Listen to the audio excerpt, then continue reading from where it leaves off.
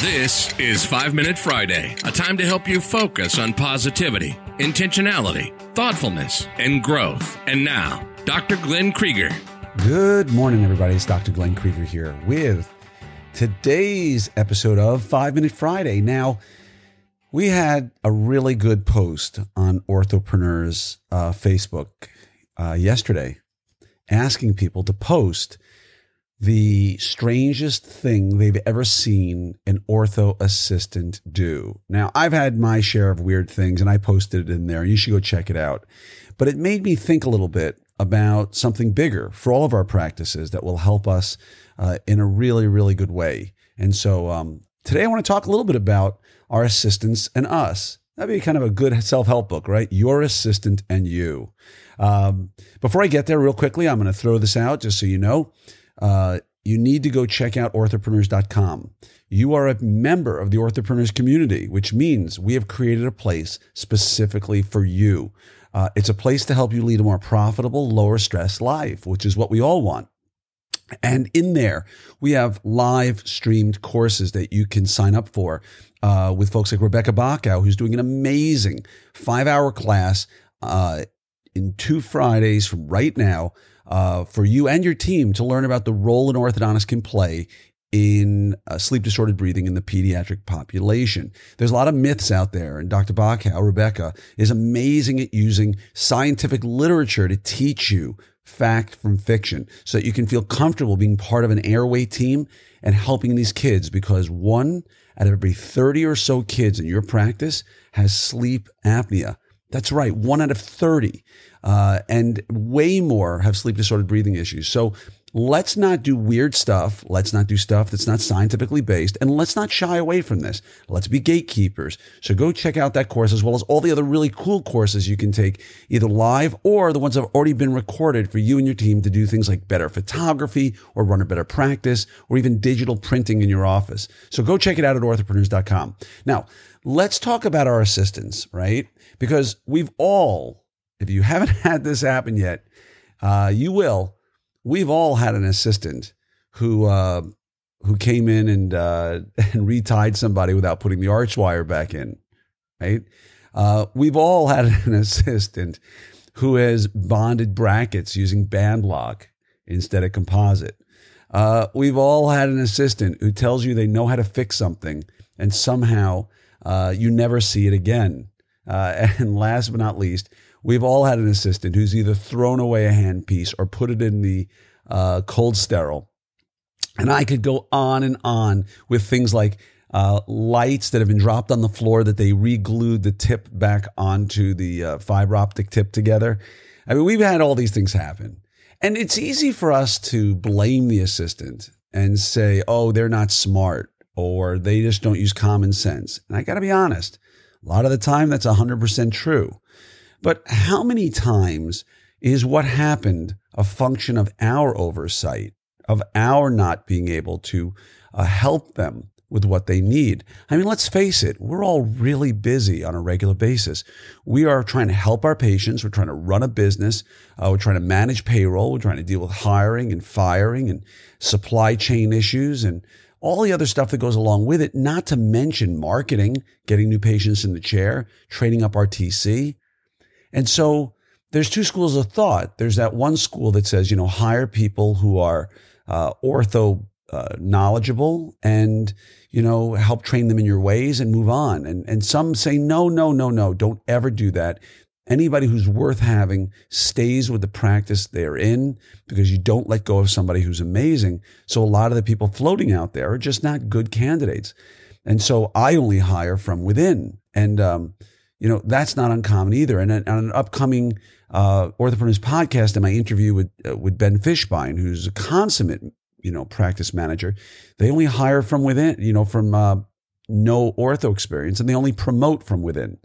So which is it? Do we hire with lots of ortho experience and just try to train them our way, or do we hire with no ortho experience and try to bring them off the pipeline? And both have their benefits and their downsides, and you need to think long and hard. And I got to be honest, I've gone both ways with this. I went long periods of time where I only hired ortho experience, and then I went long periods of time where I only hired from within. And both of them require one thing. They both require an exceptional amount of detail on your behalf to make sure that these people do it your way. So what that means is there is the right way, the wrong way, and then it's your way. And that's what I say in my practice. There's the way, that's you quote unquote right and wrong. And then there's a Krieger way, because we're going to do it a certain way in our practice. And there's a great story that I remember that I want to tell you about from a famous clinician who's a friend of mine, whose name I will withhold for right now, who said they were visiting another famous clinician's office, somebody you know very well. And they were just there for the day, and someone asked them to throw on a pair of loops while they were visiting because there was a patient waiting, and would they mind taking a look? And we're talking about really good clinicians here. And he said, sure, I don't mind going to look. And sat down in the chair and said, yeah, this bracket is off. Let's put this bracket back on and then go to this wire. And the assistant looked at him and said, I can't go to that wire. He said, why not? He said, because that's not the way we do it. He says, what do you mean that's not the way you do it? He said, well, this is the way we do it. When the bracket comes off, this is the wire we put in, and we follow a systematic way of doing things. And the clinician who was visiting sort of was perplexed, but then realized, how valuable is it to have a system that everybody follows every single time and doesn't veer from? And that's the holy grail that we all search for, is this system that we put in place that our team understands and follows, and that, a systematic way of following a clinical protocol, which is what myself and my partner, Doug Shaw, are trying to implement right now, which is visit, and of course there are separate situations where you can't do that, right? Someone comes in with a really interesting impaction and you have to follow a slightly different protocol. But for probably 85% of your patients, they're class 1 crowded or class 2 crowded or class 2 spaced or class 1 spaced, and you can follow these protocols. So imagine, step 1, we do this. Second visit, we do this. Third visit, we do this. Fourth visit, we do this. And we follow a protocol. And it's easy for us to sit out there and say, well, my team is too stupid to follow that. And I say that jokingly and not jokingly, because we've all had those team members that we just train and we invest a lot of time and they don't follow the rules. But let's assume that we're following with people with reasonable intelligence who can follow a simple set of protocols.